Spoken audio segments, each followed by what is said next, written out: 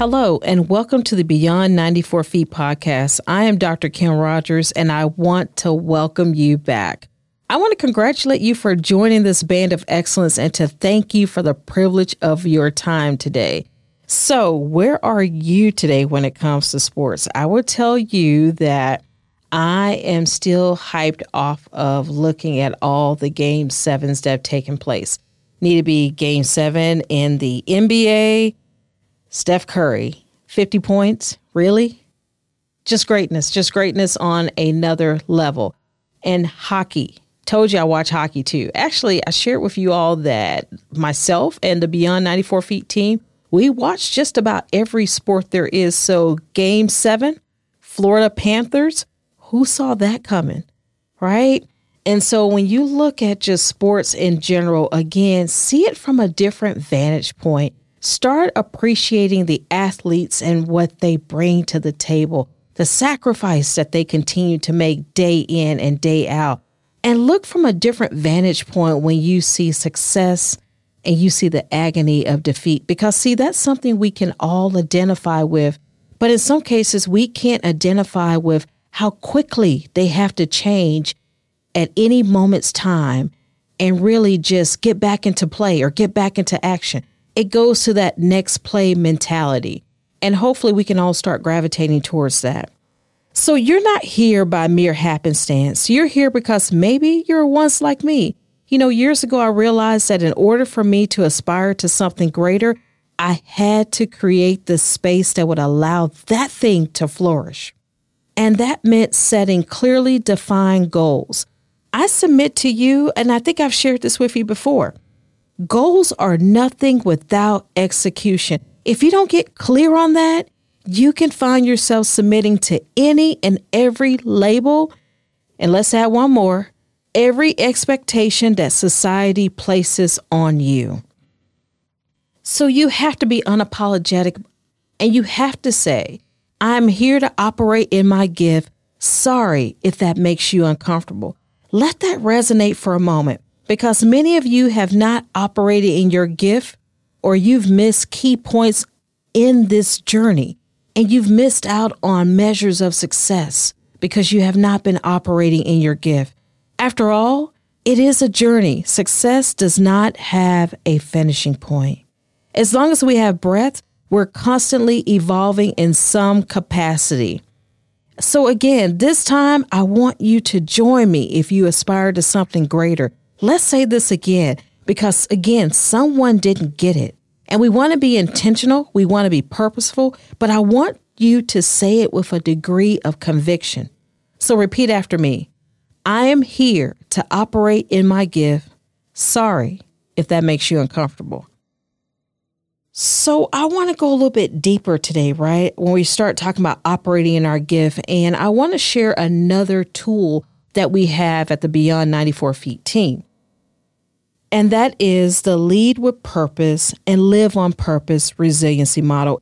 It's another proprietary system that we use to assist our clients. And I'm going to share a couple of steps from that system with you today. If we have time, we'll try to get to 4. If not, we're going to at least get to 3 and we'll share at a later time. So I want to go back to that word purpose. You see, I'm clear on my purpose and I never waver from it. But that came with a lot of work. I have clarity on my why. I have clarity on my identity. So if you don't have clarity on your purpose, your identity, and your why, you leave it up to the world to define it for you. So if you're like me, you know, you've been in a place a time or two to where you didn't know your purpose, your identity, and your why, and you took whatever label the world was willing to place on you to survive for another day, when actually you should be thriving, not surviving. So you can see why this is so personal to me. After you do the work and you really become grounded, you become very much so convicted on the fact that you never waver from your purpose, because you know what it took to get there. You knew what it took to walk that long path, to walk that long road, and in many cases by yourself, to discover who you are and to understand your purpose. So the Lead with Purpose and Live on Purpose model was designed for one purpose: to empower someone to make a decision today so they can own their tomorrow. It's about owning something that was yours to begin with, your life and your journey. See, you had an identity, right? We all did. Before anyone had an opinion, before anyone placed a label on you, the question becomes, why? And more so, how did we get into a place to where that opinion had power over us? How did they get a vote? And you may say, who is they? We hear that quite a bit, right? Because we want to identify. So let's pause for a moment and take some accountability. You know who they are because you gave them power. You gave them the permission to penetrate your safe space. Basically, they're uninvited guests. They've overstayed their welcome. And guess what? It's okay to be unapologetic and to give them an eviction notice. I'm not sharing anything with you that you don't know. My goal is to unpack it, quite frankly, so you can have confidence, so you can start leading with purpose and living on purpose. When you look at the model, there are two phases: the Lead with Purpose phase and the Live on Purpose phase. We're going to go into a few steps from the Lead with Purpose phase. And I want to be intentional about my purpose today, which is to take you from A to B on your journey. You have to self-select if you want to go from A to Z.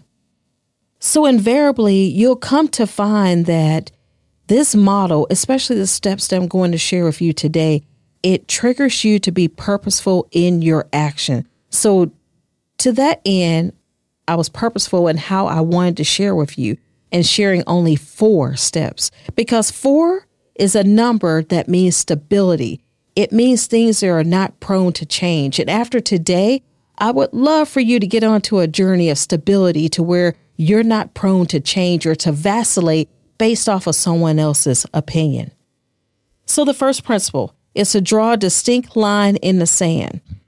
So when you draw a line in the sand, guess what we're often guilty of?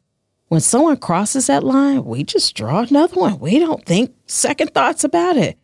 But that's counterintuitive to getting into a position to where you're purposeful in your actions. So when someone takes a deliberate decision to dishonor our boundaries, it's not worth the emotional investment to just draw another line in the sand. So despite the roadblocks and the obstacles, you're still in the game. Trust me. Once you establish those non-negotiables, it's human nature for them to test you. They want that old predictable you to show up and to manifest because it fuels their comfort zone and it erodes your potential for greatness. Number 2, don't wait for autonomy. It's your life. You can't wait for someone to give you permission to lead your most important mission. If you wait for someone to validate your decisions, you are essentially allowing someone to acknowledge and to analyze your capacity and your capability. You have to start accepting progress over perfection. You didn't get into this organized chaos overnight. So extend some grace to yourself as you navigate through this new normal. You must opt out of the nonsense and remove what's blocking your growth. Invariably, people are going to show you who they are once you make a decision and change and say, I'm destined to understand what my purpose is. And in order to do that, I must lead with purpose and live on purpose. They are going to automatically get to a position to where they don't recognize the new you, and that's okay. And they will automatically start to opt out themselves.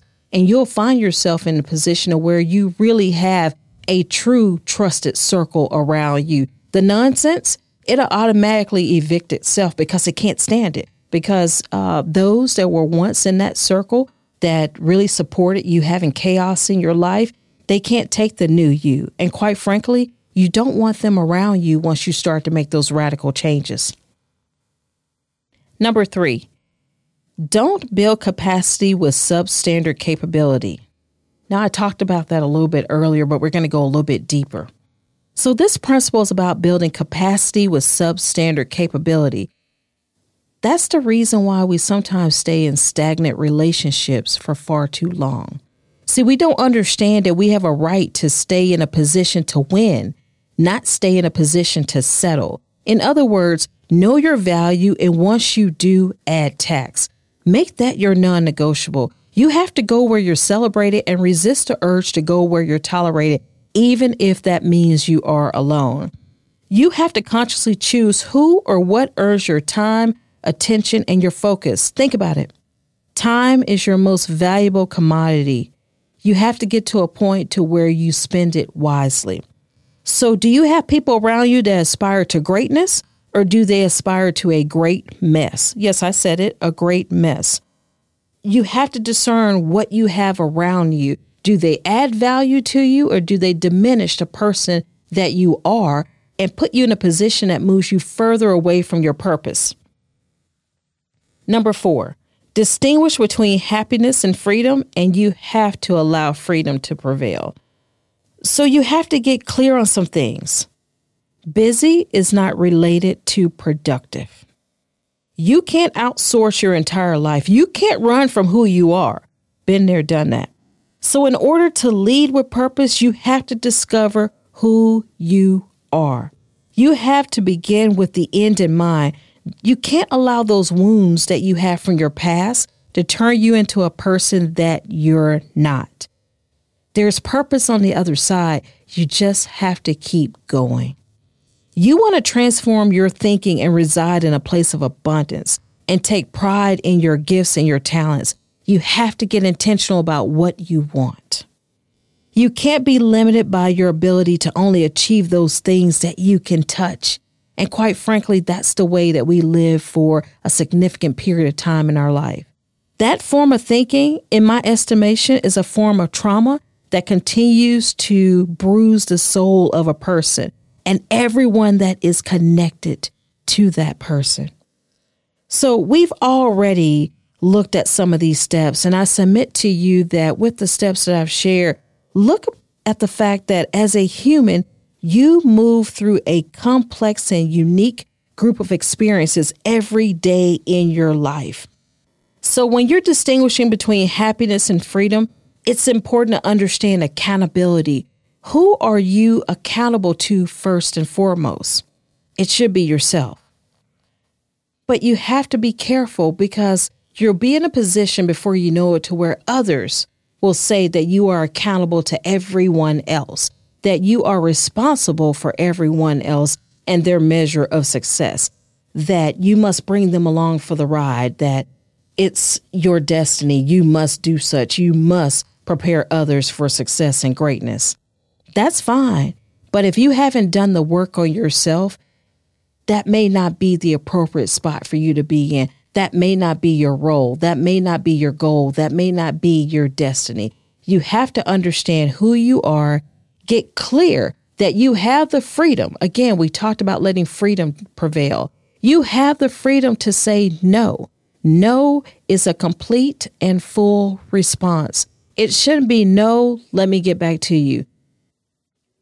So you can't consume yourself with feeling indebted to this unrealistic goal of bringing everyone else along to meet their definition of what happiness should look like.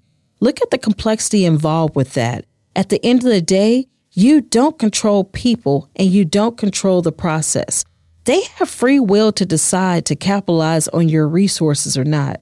But if you submit to the thought that you're solely responsible for someone else's level of success and that you must bring everyone else along for the ride, you can't lead the most important endeavor in this process, and that's leading yourself, which directly correlates with leading with purpose and living on purpose.